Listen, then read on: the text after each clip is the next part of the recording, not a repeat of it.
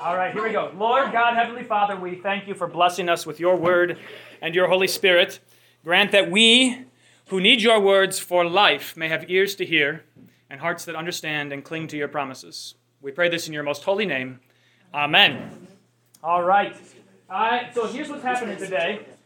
Like I said in church, we're going to start a new Bible study. And let me just see if I can get this a little bit better here. I'm going to connect together a few things that are, I think, really relevant. Like I said, whether or not you have kids in the school, whether you are a kid, whether you stopped thinking about kids decades ago, some of the things that I'm going to talk about today and in the subsequent weeks are helpful in understanding kind of the state of our world, why things are the way they are in our world. And a lot of it has to do with how we think about education. And more importantly, how we think about people, what people are and what they are for. To kick this off, I want to start just by taking a look at this passage from Proverbs. Sorry, I don't know if I have to try and get out of the way here a little bit more. Just listen to this passage from Proverbs chapter 7. This is where wisdom starts to get introduced in Proverbs. Here's what it says. My son, keep my words and treasure up my commandments with you. Keep my commandments and live. Keep my teaching as the apple of your eye. Bind them on your fingers, write them on the tablet of your heart. Say to wisdom, you are my sister, and call insight your intimate friend, to keep you from the forbidden woman, from the adulteress with her smooth words. So my first question for you is just at face value, what's going on here? Who is talking to whom? Really generically, not somebody specific. A father to a son, right? It happens to be Solomon talking to his sons. Maybe not a son in particular, but just talking from the wisdom of a father, okay? A father to a son. Now, his advice here is to keep his teaching, keep my teaching, what I have taught you, close to yourself. How close? On your fingers and in the tablet of your heart, right? What I'm giving to you, the father says to his son, is more important than anything else you might acquire. And he sums it up in this word here, this key word, wisdom. Okay? What is the benefit, according to this passage, what is the benefit of wisdom?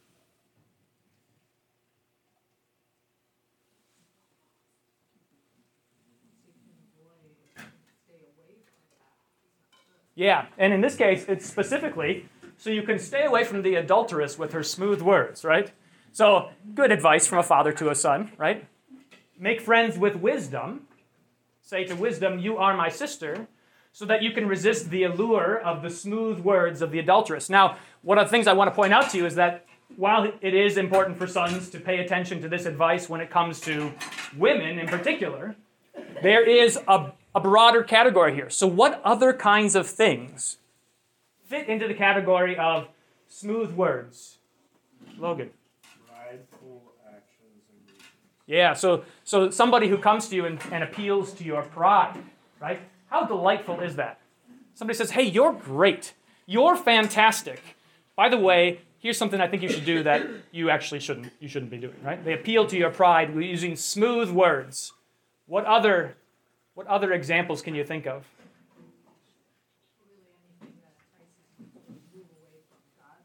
Right. Yeah. Anything that entices you away from God's word fits into this category of smooth words that lead to adultery of some sort, spiritual adultery, you could say.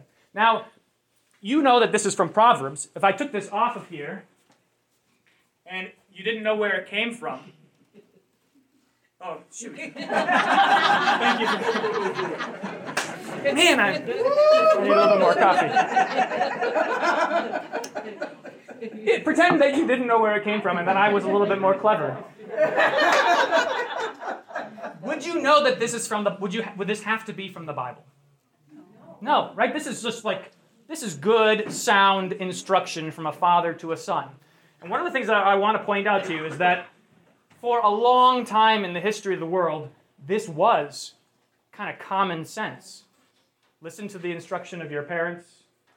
Store up wisdom for yourself so that you can resist seductive, smooth words, okay? We're going to talk a little bit more about that in detail as we go along here. But Jen, let me just offer a couple of disclaimers here. So, for one thing, I have no pretenses that I'm an expert on education. I'm coming to this topic from a couple of different angles.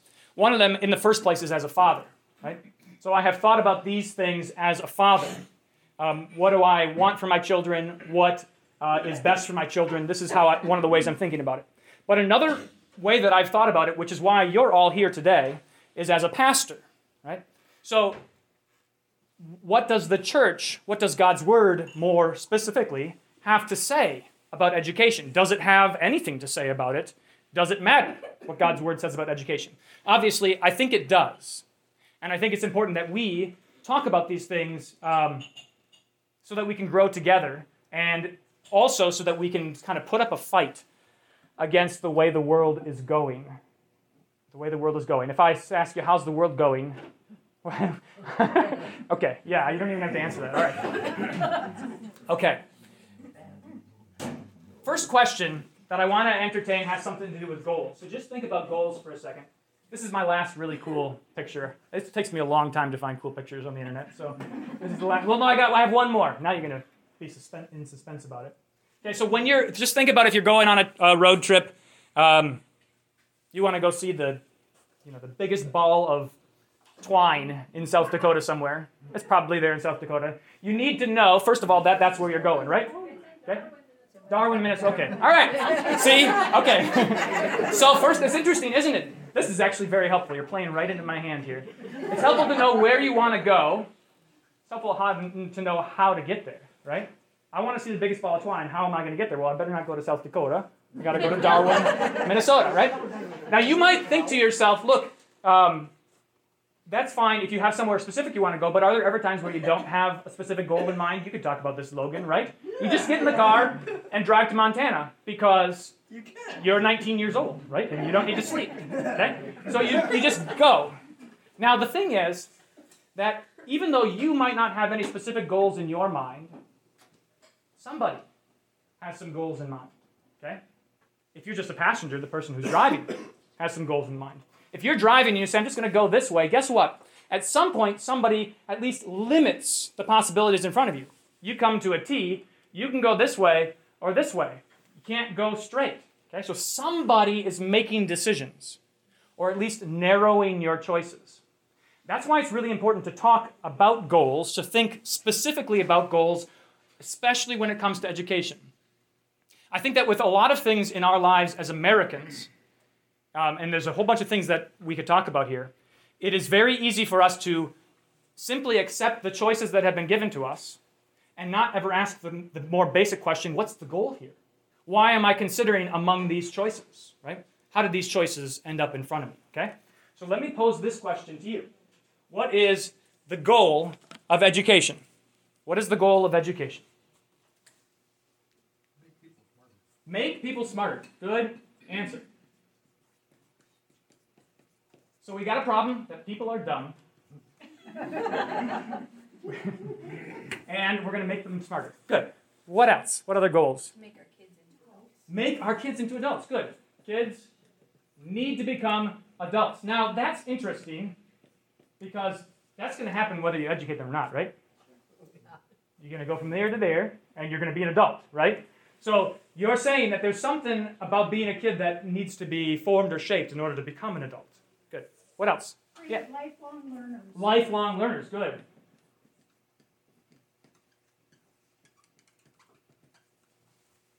Some critical thinking. Good. Yeah, critical thinking. And I'm going to just take a second here to pause on this word. This word, critical, is a word that has taken on new shape in our world. Okay? So in some sense, all thinking is critical thinking, right? All thinking is critical thinking. And we emphasize critical because basically when you're thinking, you need to make judgments about things. You need to decide things. Okay? In our world now, when you see the word critical, it doesn't always mean critical thinking. Have you ever heard of critical race theory? Okay? Yes. Critical race theory. We're going to talk about this a little bit more in a moment. But critical race theory has the premise that you need to be critical to the point of complete skepticism of everything that you have received as a result of the fact that you are white, for instance. Okay? So you need to be critical of your white privilege. You need to be critical of everything your parents taught you about colonialism, about American ideals. You need to be critical about those things to the point of starting from scratch. Okay? That's very different from critical thinking. Critical thinking doesn't start from scratch. You start with some things that you know and you work them together. Critical theory, which abounds in our world today, says you got to start from scratch. Okay? Well, hold that difference in mind and pay attention when you see the word critical. Try and pay attention to what is going on there. Are they talking about making sound judgments on the basis of an objective truth, or is it throw out everything that came beforehand? Okay? Any other suggestions here? Apart from parochial schools, Yeah. I think today one of the primary goals is to develop conformity Hmm. and acceptance. Yeah. So that Yeah. the things in society are normal. Yeah. So hold on to that thought for a minute, because this is not a stated goal of education. This is not a stated goal of education. But I'm going to show you where this comes in, why this comes in. Now, I'm a little bit surprised because none of you have given... Okay, all right, go ahead. Barb. It's usually required on the resume. Yeah. You get paid based on how much schooling you had. So it has something to do with getting a job, right? It's harder to get a job if you don't have a high school diploma. Harder to get a job, perhaps, if you don't have a college degree, maybe. I mean, that was, interestingly, for my generation, I don't think it's the case anymore, and I think it's a really helpful thing. But for my generation, it was just understood that if you want to get a good job, you've got to go to college, right? You do well in high school in order to go to college to get a good job. Why does that have to be the case? Right? It doesn't, right? Fortunately, there's some healthy criticism of that notion going on right now, okay? But getting a job is very important, yeah. Teaching them how to solve problem solve. Problem solving, good. All right. So you can see a lot of things that are part of the goal of education. Now, one of the things that I want to point out to you is the difference between primary goals and secondary goals. Primary goals and secondary goals. So secondary goals are goals that serve a higher goal. Okay? And in some sense, all of these goals can only be secondary goals. Right? So for instance, why do you want to get a job? This should be obvious, but to make money, why do you want to have money? So you can live. Okay, so something about living is more fundamental than getting a job. Getting a job is in service, right, to that primary goal. Ted? Money management and not getting too many credit cards. No, yeah, good. So you learn some practical life skills. That's useful, right? Okay. Hold all these thoughts in your mind. I want to show you, like I said before, you have all thought about all of those things, and you see them as goals in education and something that can be accomplished by education. Somebody else has thought about the goals too. American education infrastructure has thought about goals. The Minnesota Department of Education has thought about goals. So here are the explicitly stated goals of education in Minnesota. The mission of public education in Minnesota, a system for lifelong learning, is to ensure individual academic achievement, an informed citizenry, and a highly productive workforce. Okay? Individual academic achievement, an informed citizenry, and a highly productive workforce. This is helpful to understand what we're after in education. Okay? I think the first one here, individual academic achievement, is a little bit redundant because basically we're saying the point of public education is to be good at being educated, right? The point of going to school is to be good at going to school, right? To succeed in school. That's a laudable goal, right? You don't want to go to school and have your goal be to fail in school. So yes, individual academic achievement. An informed citizenry. We don't want a nation of stupid people, right? We want to make people smarter. Why? Why do we want to have informed citizenry? Because you are weak as a country if you're not united together in the way you think and the way in the things you know and the things that you're ready to defend. Okay, so somehow it's good for our country to have people who are informed, right? So you can see that there's a primary goal there. above the secondary goal. An informed citizenry, why? So that our country can be strong. Maybe something like that. Or maybe so that people, when they vote for their leaders, don't make knee-jerk decisions, right? They can make informed decisions in a democracy, okay? Again, I think that this is kind of a secondary goal, right? The point is that we have a nation of people who know things in order to make decisions, okay? One of the things that is missing here is what to do with the information that you've been informed with, right?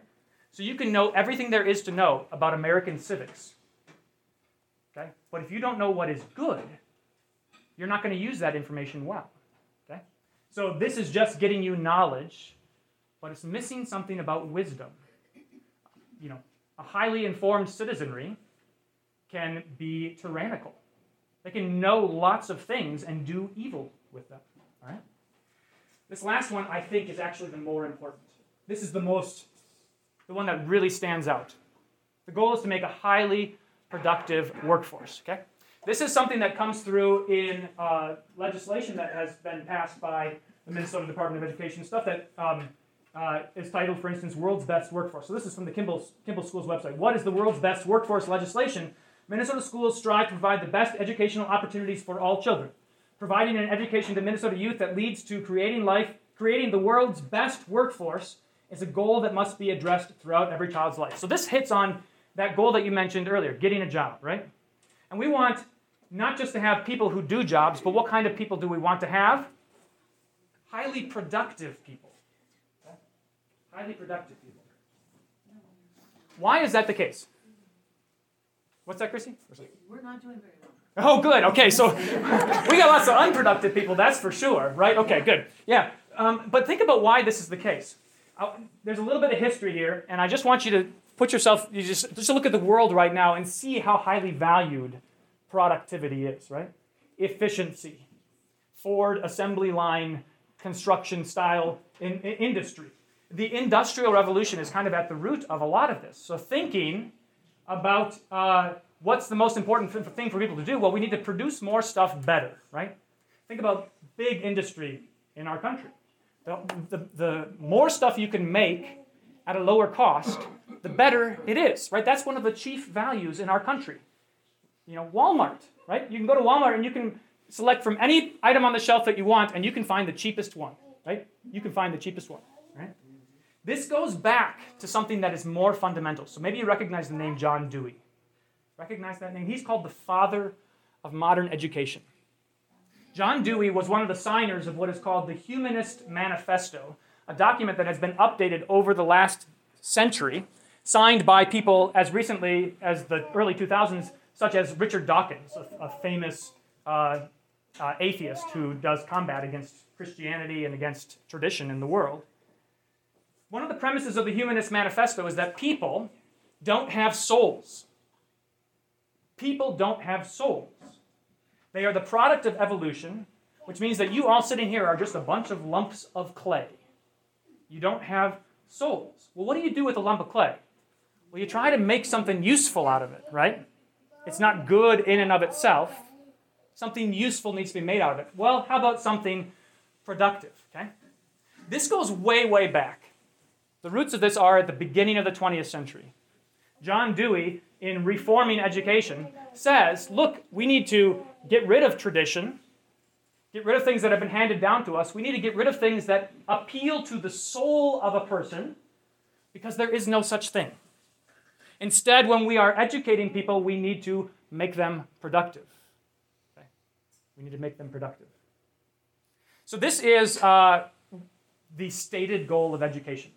And it is, I think, most intuitive, right? When I think, first of all, what is the point of education, the first answer that often comes to mind is so that you can learn enough to get a job, right? So you can do work. Okay? What other adjectives, just engage in a thought experiment here, what other adjectives could be used besides productive? What other kinds of workforces might we have?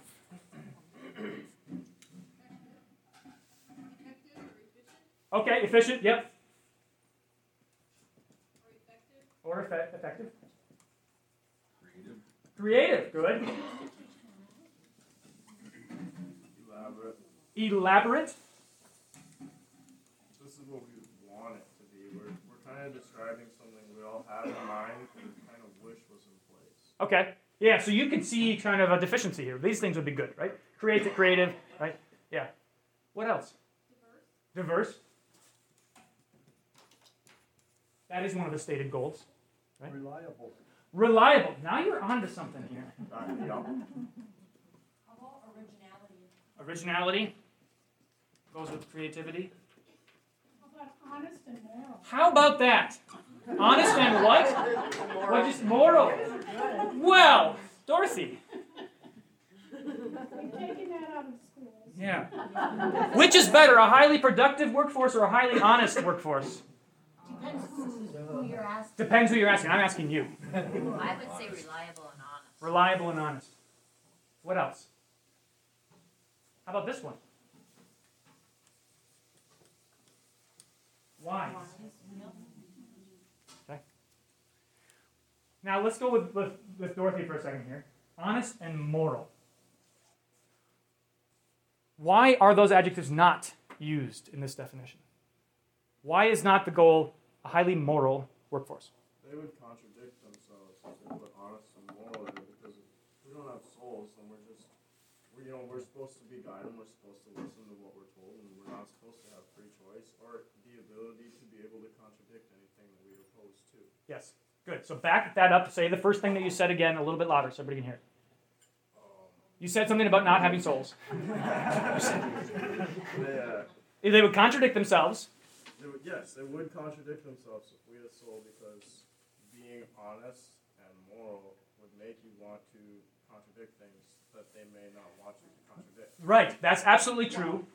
Not to mention the fact that according to naturalism, according to evolutionary theory, according to progressivism, there is no such thing as morality. What decides what's right and wrong? How you feel. Okay? How you feel decides what's right and wrong. So how could we possibly teach people what is right and wrong when it's completely subjective, when it changes from one person to the next? Okay? So in some sense, what I want you to see is that this is a laudable goal. Productive people is that's a good thing. The reason why it's not highly moral people, or highly wise people, or highly honest people, or simply good people, is because that would be a contradiction in terms. Right? That would fly against the prevailing worldview that governs our world right now. That there is no such thing as an absolute good. That your morality is your morality and don't impose it on me. That what you think is true for you, but it's not true for me. Okay? So there's an inherent limitation here. You simply can't. In a system that rests on naturalism and materialism and evolutionary ideas, evolutionary psychology and biology, you simply can't teach what is good. Okay? Is it the case that those things just aren't required for productivity? Good. Now, that's a really good question. Those things is it true that those things aren't required for productivity? Now, you'll find in business, for instance, really common ideas that it's good for you to be virtuous. It's good for you. A famous organizational psychologist named Adam Grant pioneered in the field of organizational psychology. He's a young guy, the youngest tenured professor at the Wharton School of Business, and he wrote a great book about give and take. Why should you give to other people? Because it helps facilitate relationships that make you both more productive. Okay? You shouldn't give to people because it's good to give to people. You should give to people so that it makes you and others more productive. Okay? So there is room for it, but it's only as a secondary goal to the more primary goal. Okay? Now, at this point, I want so that you can see, this is the best we can do when our basis is there's no such thing as good and bad, and you don't have a soul. Okay? But there's a myth at play here, which I call the myth of neutrality. Somebody else called it this, but I stole it. I don't know who called it that. Let me erase some things so you can see. The myth of neutrality is pointing out the fact that if we say, I'm not going to say what's good and bad, or right and wrong, or true or false about the really lofty things like morality or ethics, if I'm going to say there's no such thing as truth when it comes to goodness, somebody else is. So here's the premise. Everybody believes in something. In a room full of people, if everybody sitting here said, look, your truth is your truth, and I'm going to have my truth, you can decide what's good for you, and I'll decide what's good for me. In a room full of people who are like that, the one person who has some conviction, who says, nope, this is true, this is good, that person tyrannizes everyone else. Okay? So, when we stopped saying that God created the world, somebody else told us where the world came from. Okay? When we said you can decide for yourself where the world came from, somebody else decided for us. Okay? Think about sexuality. When we said how you think about your sex, or what's good and bad when it comes to sex, that's up to you. Guess what? Somebody else told us what is good. So now there is a kind of this delusion that while we're creating a highly productive workforce, somebody has told us what a good workforce is, and it is inclusive. Right? This is why huge corporations like Chase Bank have inclusivity training, right? Where you have to basically agree not to hold to the truth about sex. Right? Why does that matter? Because they have decided that that was what makes for good workers. So my point is this. Somebody, while we're ostensibly only teaching creating a productive workforce, somebody has in mind what a good workforce is, and it involves this. Or most recently, like I talked about before, critical race theory. You ever heard of this book, White Fragility? Any of you shocked to find out in recent times that just because you're white, you're a racist? Right? I mean, shocking, right? But this is the premise of critical race theory. And just to illuminate this point a little bit further, the Minnesota House of Representatives is considering legislation right now that would make ethnic studies one of the core requirements for education in all schools in Minnesota. Sounds okay at first glance. We teach ethnic studies to some degree in social studies, right? When you learn about other cultures, you're learning ethnic studies. But that word ethnic studies is a freighted word. It is full of baggage. One of the reasons why you can know this, you can identify this, is because historically in Minnesota, there have been 4 main requirements for education. You could guess them. Reading, right? Math, science, social studies, something like that. There's 4 of them. It's actually English, math and science, social studies, health and PE. 4 requirements. Number 5 that they want to introduce is called indigenous education. Indigenous education. Okay? Alongside those other 4 subjects, indigenous education. In this legislation, indigenous education is kind of a mask for what appears later in the definitions of the legislation, including words like ethnic studies, anti-racist, critical theory. Okay? So the point in introducing indigenous education is not simply that we understand other cultures around us, but that we learn that our culture, I don't care who you are, that your culture is inherently oppressive. Okay? And that you need to give it up. That you need to start from scratch. That's one of the things that's at the root of this. One of the other reasons why this is alarming is because for all schools, to teach indigenous education, the requirement is that they must teach using tribally approved curricula. Must be approved by the tribes. And if you don't do it, you are reported to the Department of Human Rights. Right? You're not reported to the Department of Education for not meeting certain standards, but you're reported to the Department of Human Rights for violating someone else's human rights. Okay? So my point is simply this. Someone else is deciding what is good. When we don't say what is good, when we're satisfied with productive, somebody else will tell us what is good. Okay?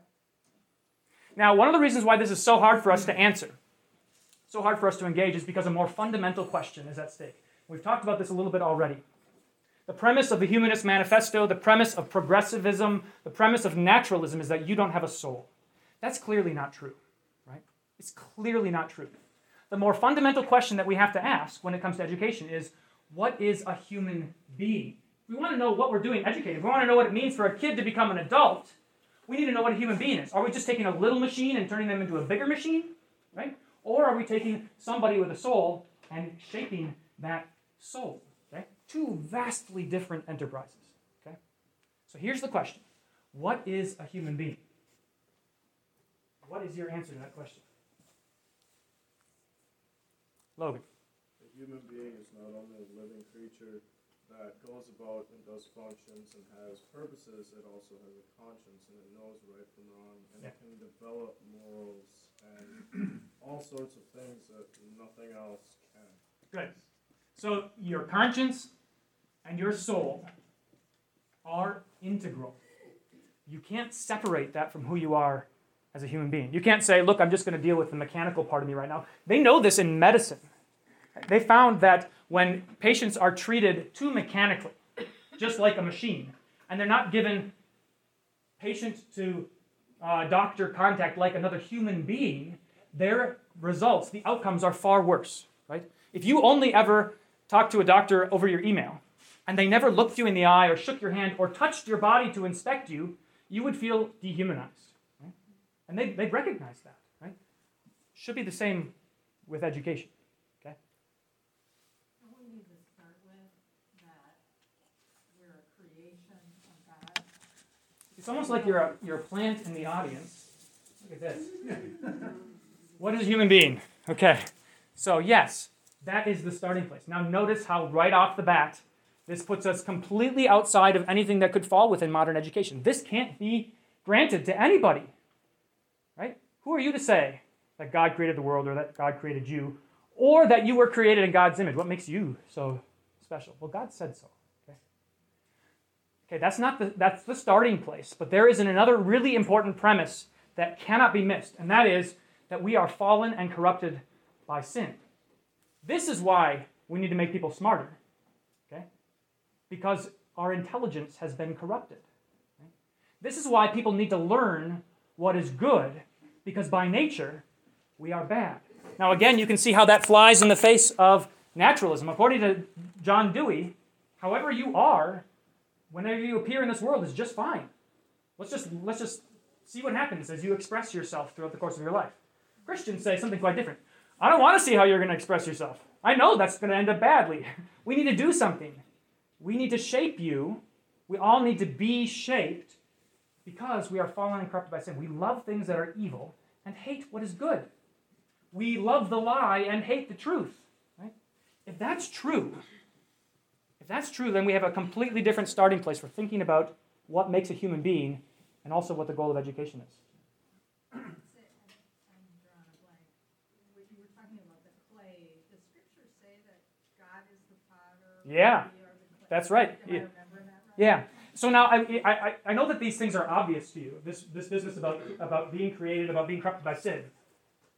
But just rewind for a second and remember that the moment we sort of say we can step back from these truths in this or that venue, we have let somebody else tell us what is true.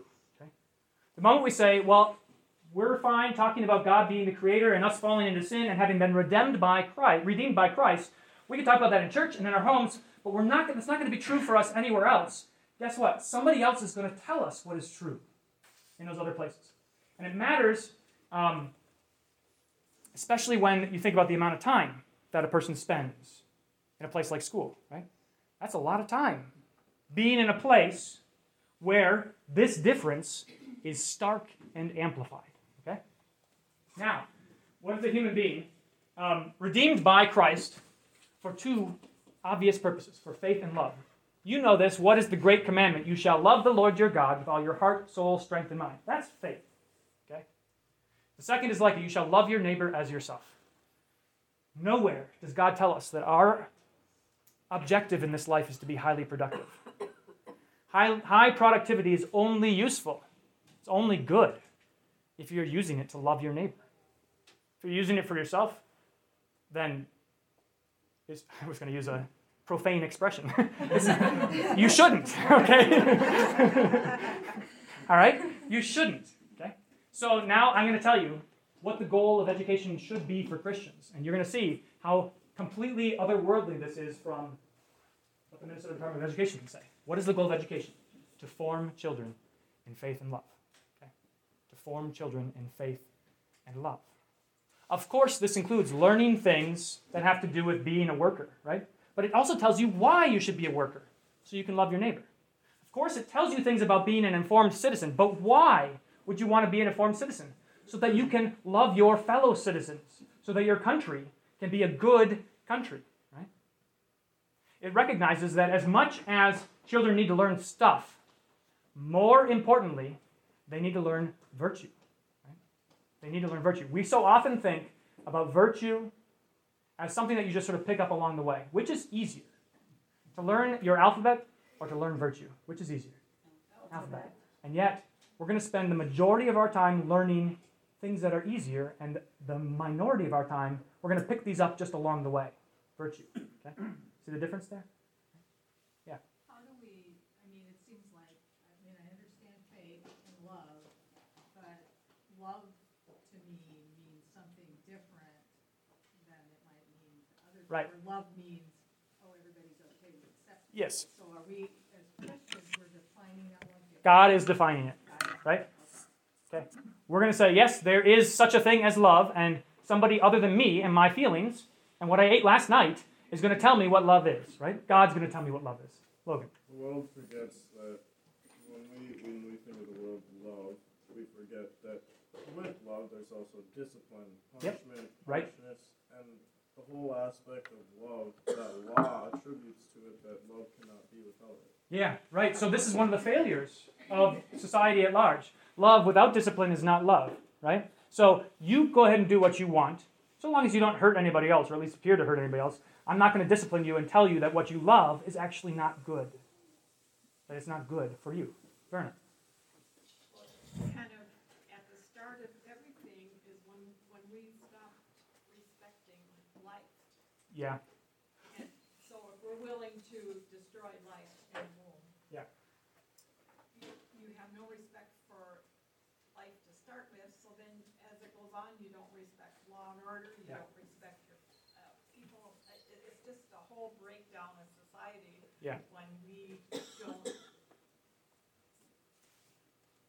I think appreciate our life. exactly, and you can see why devaluing life is no big surprise if your starting place is, what's the difference between you and this chair, right? What's the difference between you and that tree out there? We cut down trees, right? So if the starting place is you're just a lump of flesh and you've got no soul, no dignity from God, then of course we're never going to value life. Of course. Natalie. I think people just forget in general that love is more than just a feeling. Yeah. It's not just a feeling. One of God's greatest names is love. Right. I mean, and God himself is, I mean, he can't, you Yeah. can't define him, you can't put him in a box. So That's right. you can't do that with love either, that is truly his name. And it is bigger than the box you're trying to put it in. That distinction that you just made between love as a feeling and love as, let's just say, something else, something more than a feeling, is so important. And I just hold on to that thought, because when we put two different kinds of education alongside each other, which we'll call progressive education and classical education, when we put those alongside each other, one of the things that you're going to see is that progressive education values the sentimental feelings above all else. Classical education says, you have feelings, but they might be wrong. So we need to teach you to feel correctly, okay? So hold on to that thought. Okay? I got a question for you. I'm not going to get done in 15 minutes.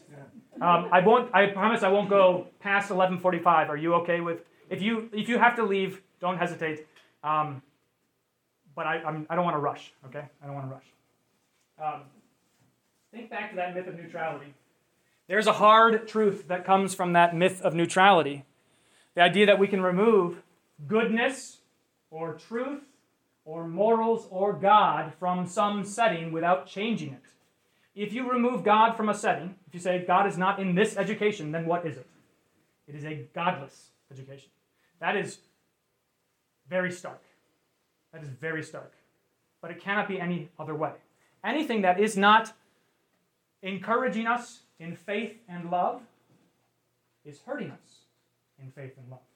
Okay? Anything that is not encouraging us in faith and love, there's no neutral ground. There's no middle ground there. Okay? Any questions so far at this point? Kind of interesting to think back that one of the reasons I started the public schools in this country Yeah. was to teach children to read the Bible. Right. Yeah. Our curriculum class I took, Yeah. I found out later the teacher kind of leaned to secular humanism. Yeah. But I wrote my paper. But it's like the origins. Yeah. How many of you read the Bible in school growing up? Jeff did? At home, yeah. Okay, but it wasn't that long ago. I'm a bit surprised that you didn't. Now, we prayed before lunch as a Okay, couple in the okay, room there you at go. school. Yeah, right. We'll talk a little bit more about the role of the Bible in education in just a moment. But that's a great observation. What better way to learn to read than by reading the Scriptures, right? What better way to learn to reason than by reasoning according to the Scriptures? Okay. Yeah. I just a question, I had a discussion about education with somebody, and they commented that the government needs to be in charge of education so that it's done right. Right. Because people don't know enough to do it right. Yeah. Is that part of that, that it, to make sure it's productive and that, is that where that comes from? Yeah, I mean, there's another thing going on there, which is related to the fact that, for instance, you can't sell unpasteurized milk in America because, or in Minnesota, unless under very rare circumstances, right? You can't distribute unpasteurized milk because somebody needs to protect you from getting salmonella, right? You can't make those decisions for yourself.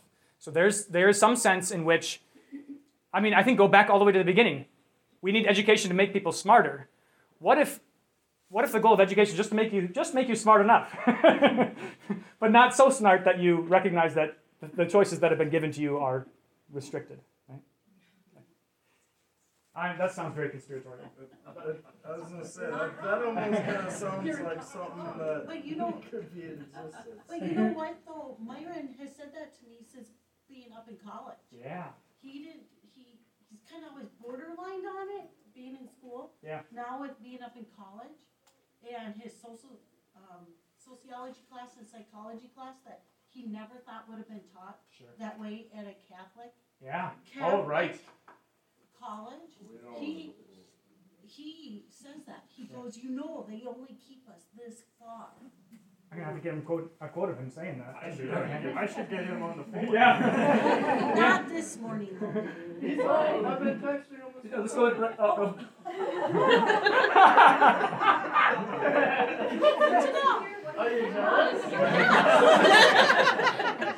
Yeah, Verna. The whole breakdown in education is when the government got involved in education. When it started out with a one-room school and it was a local school board. Yeah. When the federal government started handing out money for Title I, Title IX, all this stuff. Yeah. And then they started dictating what you can teach in your curriculum. Right. And the local people lost control and say-so of what was happening in their own schools. Yeah. And it just, the progressiveness just came in more and more and more. And also I think with the breakdown of the economy where mothers had to go to work to help support the family, the economy, one salary could not support their families. Yeah. And you lose control of the parental influence and finding out more what's going on because you're coming home all tired and so you're not paying attention to what's happening at school. Have you ever tried to get a kid to tell you what happened at school? Yeah, right? Exactly. And I think that your it plays into something very fleshly in us. Go back to fallen into sin and corrupted. Life is much easier if someone else raises my kids. Right? Life is much easier if I don't have to think about that hard about what's good and bad or right and wrong because they're going to pick that up somewhere else, right? Someone else who knows better than me is going to teach them, right? Life is much easier that way. And so you can see how it appeals to something very fleshly in me. Logan. Maybe one of our goals of education would be so that when you ask a kid that question, you don't have the time to get the answer from them. Yeah. Or they understand that the parents are the reason why their kids are going to school, and so their parents are answerable for what they learn. So I better tell mom and dad what I've learned because they want to know, right? Because it matters to them. Okay, so bear with me for just a little bit more here. One other thing that I think is worth pointing out, I think that a point is often made that look, you're in school for a long period of time. How long are you in school during the day? Is it 7 hours, 7, 8 hours? Yeah. Okay. And so, you could sit down at a desk and, do math and do reading and do science and do all of these things and go home and spend the rest of the day studying the scriptures and learning about virtue, right? It's possible that you could do that.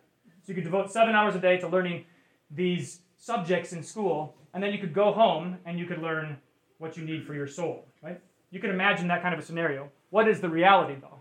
Logan. I gotta add, an aspect of your reality is that out of 7.5 hours, they look at about 3.5. Okay, that's true, yes. Useful time being put to work. So we have a critique to make about efficiency already at that point, right? Yeah. But here's one of the things that I think is important, is to say that you are learning something even when you don't feel like you're learning something. What are you learning, right? My time is best spent in this building doing what, right? That's and this is what I want to point out. There's a difference, of course, between in priority. Which things should be put first and which things should be an afterthought, right? It sounds revolutionary, sounds outrageous to say math and reading and science should be afterthoughts. They should be afterthoughts. The best part of the day, the point of time where you're most able to concentrate, when you're most productive, should be devoted to the most important things. Okay? And we can kind of imagine to ourselves, we can fit in the other good stuff in the rest of the hours of the day. But the reality is, most often it gets squeezed into 1 hour on a Sunday morning, right? Which is it just can't compete. 1 hour on a Sunday morning can't compete with 35 hours a week in the classroom. It can't. Okay, and so there is these things that we're talking about have been going on for a long time. This is the other cool picture I have. That is a cool picture. I looked for a long time for this picture. It took me way too long.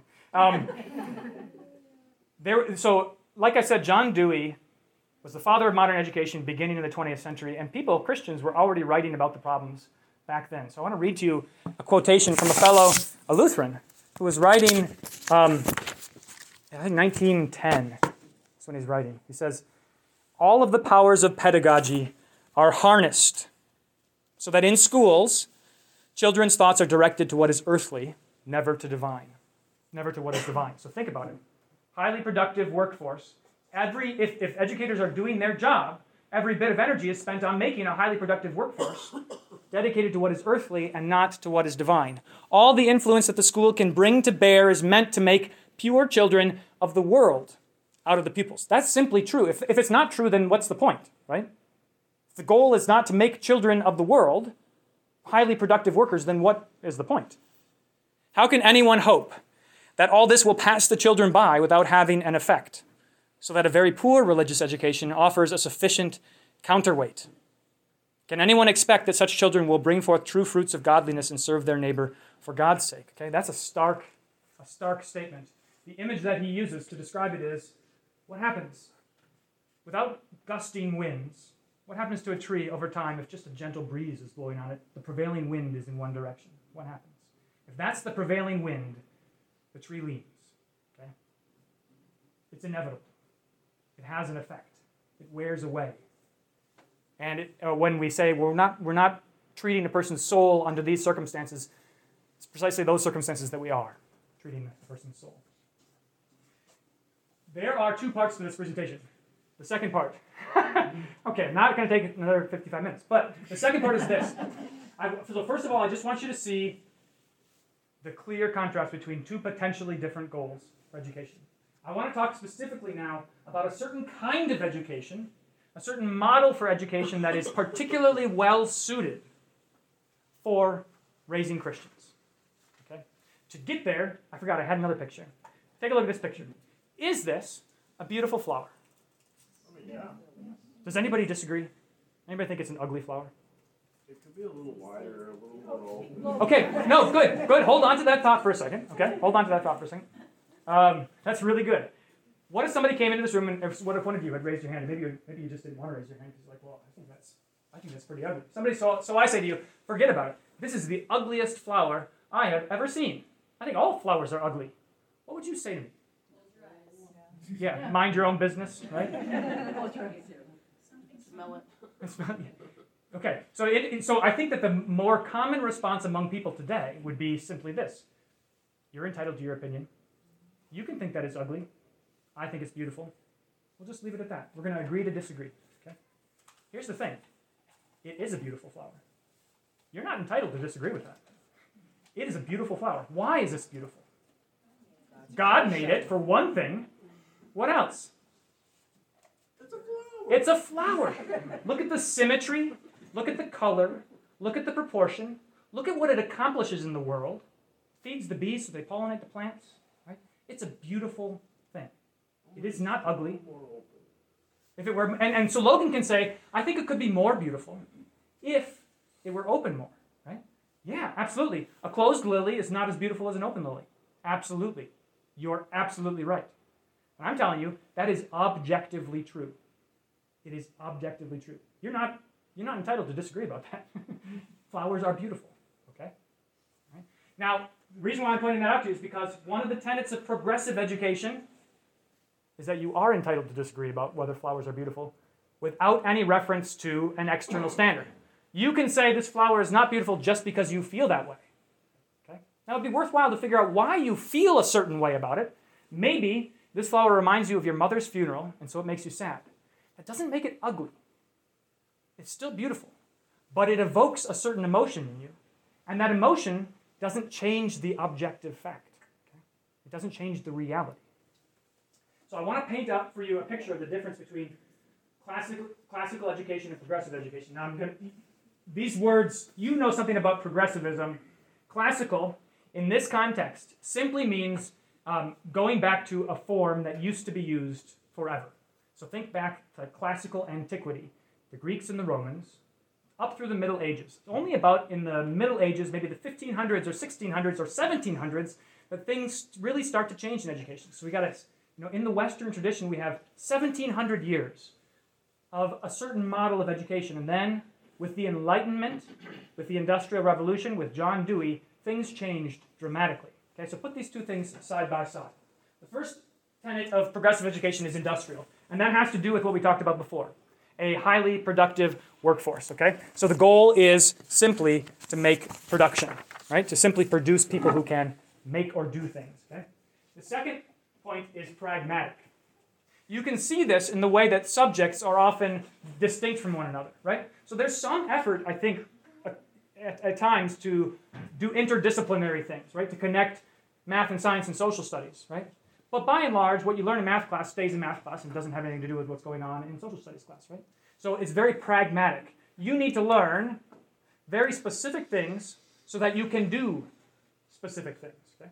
That's what pragmatic means under these circumstances. A very narrow set of skills for a narrow set of tasks. It is also critical. This is critical not in terms of critical thinking, but critical in terms of tradition is out the window. The great heritage of Western civilization is out the window. Not Western civilization. Those dead white men, they are the enemy. Right? This is what progressive education says. Forget about reading Plato. Forget about reading Aristotle. Forget about reading anybody who was wise. If their skin was white, forget about it. Okay? And that's just talking about race. Right? That's talking about race. There are all kinds of other ways that tradition is thrown out of the window. How many times have you heard about kids who in school are told to disagree with what their parents have taught them? Right? What your parents told you about this, say your sex, is not true. Right? Okay? So that has to do with a critical outlook. Okay? The last thing is back to what you said, Natalie, subjectivity. Okay? So the goal in progressive education says, look, inside every little human being is a nature that is good that must be let blossom. And it's a nice picture, right? You plant a seed in the ground and you let that seed grow according to its nature, and it's beautiful, right? So what matters most is giving a child the ability to express themselves, regardless of whether they have learned how to express themselves or whether they have anything worth expressing, right? Whatever you have, whatever you feel, is what matters most. You can see this on a high level, sort of in universities. Have you heard about like microaggressions and trigger warnings, right? Because in class, what matters most is not the truth or falsehood of something you might be taught, but how you feel about it. That's what matters most. Okay? These things are all swirling around in progressive education. Classical education is different in every front. In the first place, it is liberal. And here's another word I need to define. When I say liberal, I don't mean progressive. I don't mean anything goes. Okay? The word liberal has its roots, this use of the word liberal has its roots in what are called the liberal arts. Have you heard of the liberal arts? Grammar, logic, rhetoric, math, astronomy, music, and another one. I'll show you in a second. Okay?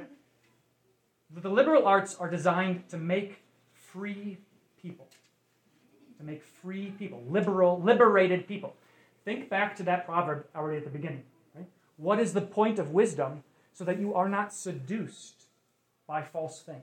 Right? That's what freedom is. To have the knowledge and the skills, the developed intellect, so that you are not led astray by propaganda and lies. That's what it means to be free. That's the goal of liberal education, right? Yeah. Yeah. So you can see how this is problematic in America right now. Are we liberal? Well, in the progressive sense, yes.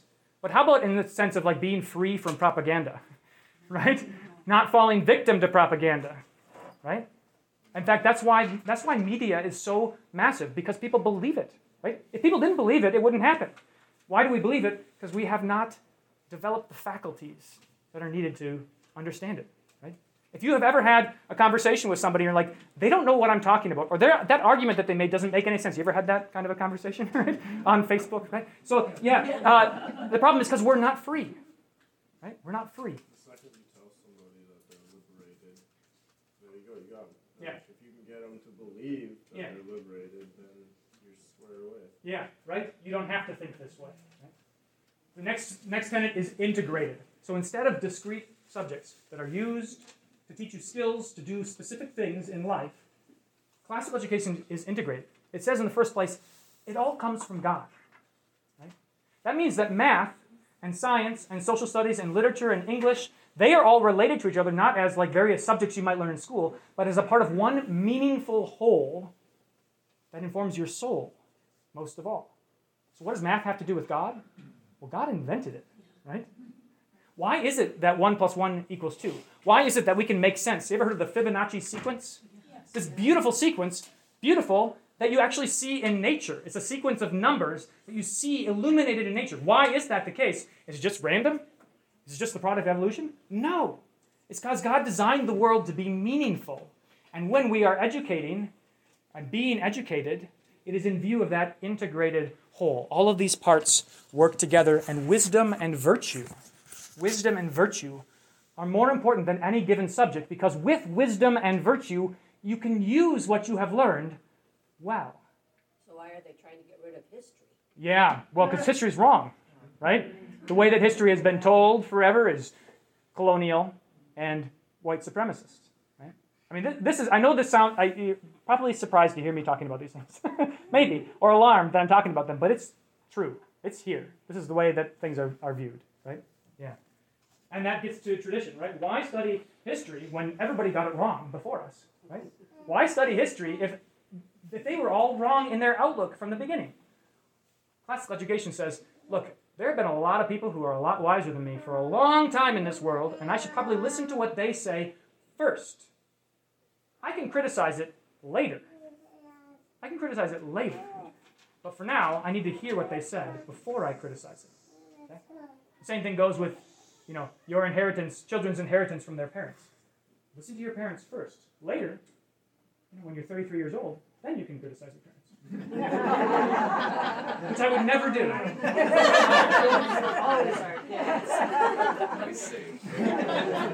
Last of all, it is discipline. Okay? See how this connects to subjectivity.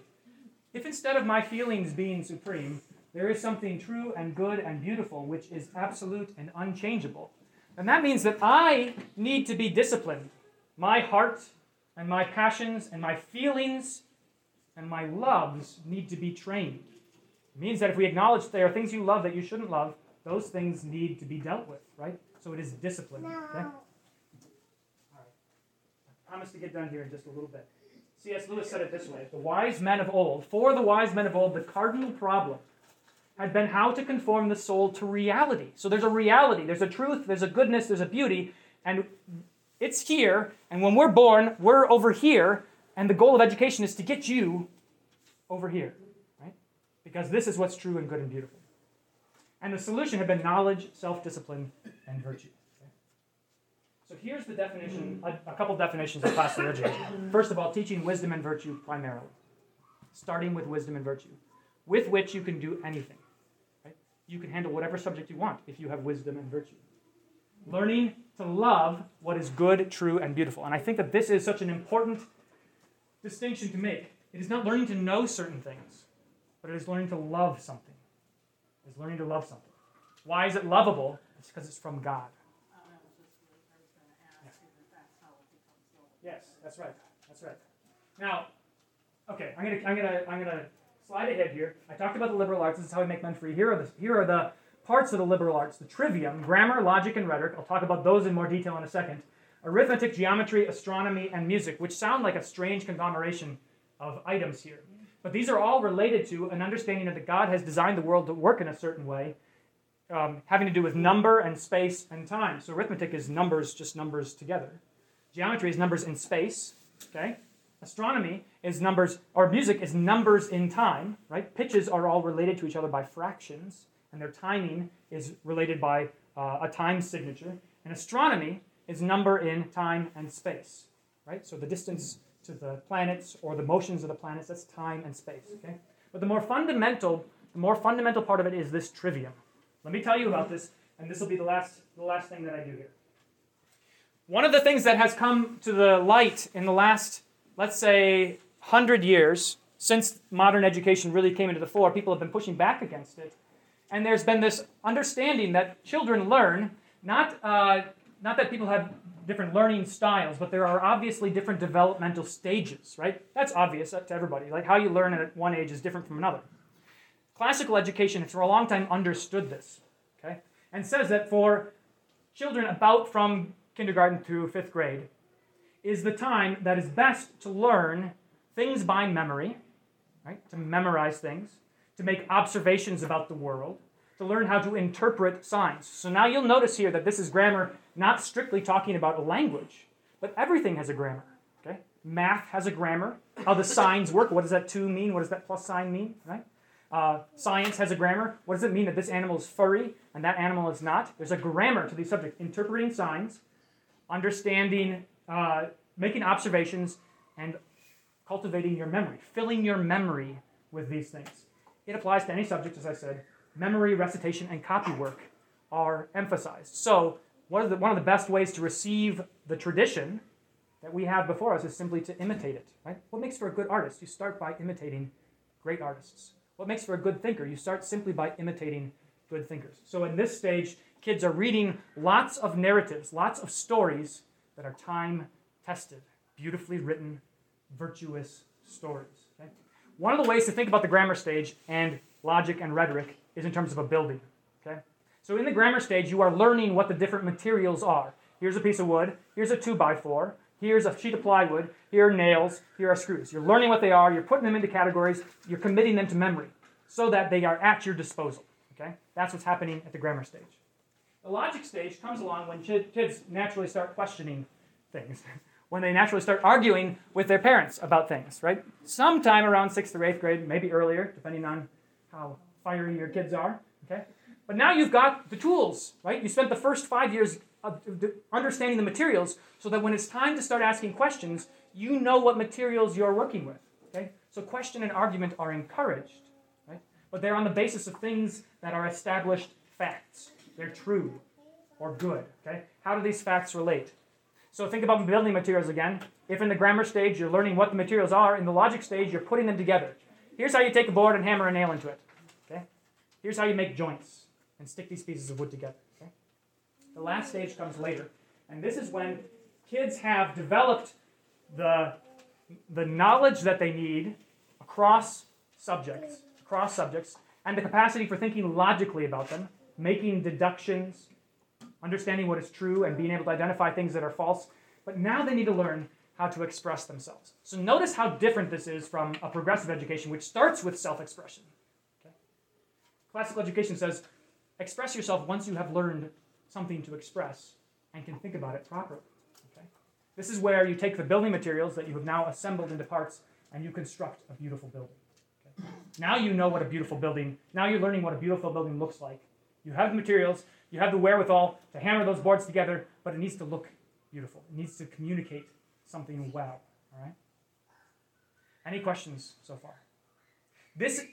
I'm telling you this for a couple of reasons. One, because it pertains to a different style of education, which is what we're employing in the homeschool co-op here at Concordia, something I'll talk about more in a second.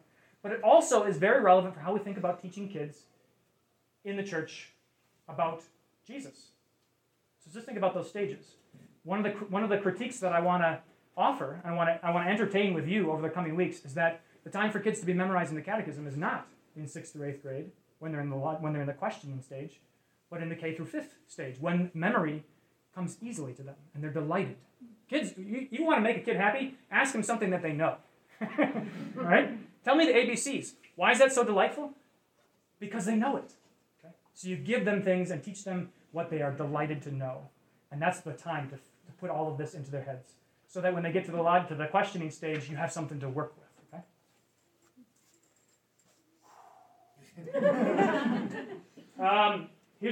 What's next? First of all, any questions? Okay. So here's three things.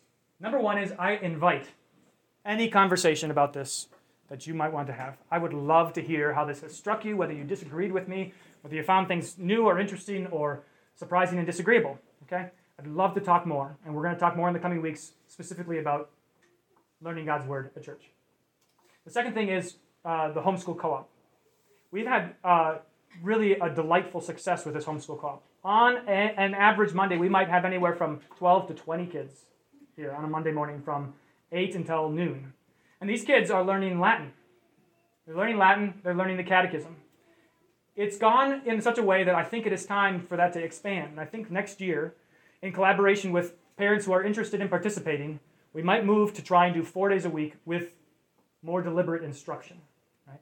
So much more like a school, but still parents are involved as homeschooling parents. Okay.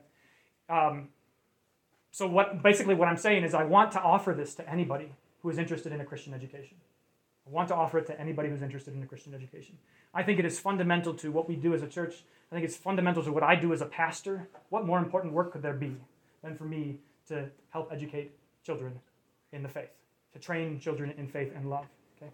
So if you have any interest in this, if you're even just curious about it or you want to know what I mean or what is involved, there are lots of logistics to figure out, but we're going to do it collaboratively, right? So there's going to be lots of participation from parents, but this is what we're aiming at, that classical education. Classical Christian education is what we're aiming at, and I want any kids who want it to be able to have it. Okay? So that's another important thing. Lastly, I already said something about what's going on here at Concordia. Think, for instance, about confirmation instruction or Sunday school instruction or what parents do for their children in their homes learning the Bible. That's what we're going to talk about in the subsequent weeks in this Bible study. So come back for that. Bring your questions. And I'm going to stop talking. I ran out of coffee a long time ago. But I hit my mark, and it's not 11:45 yet. Okay? All right, let's close with prayer. Lord, remember us in your kingdom and teach us to pray. Our Father, who art in heaven, hallowed be thy name. Thy kingdom come, thy will be done, on earth as it is in heaven. Give us this day our daily bread, and forgive us our trespasses, as we forgive those who trespass against us. And lead us not into temptation, but deliver us from evil. For thine is the kingdom, and the power, and the glory, forever and ever. Amen. Thank you for coming out today.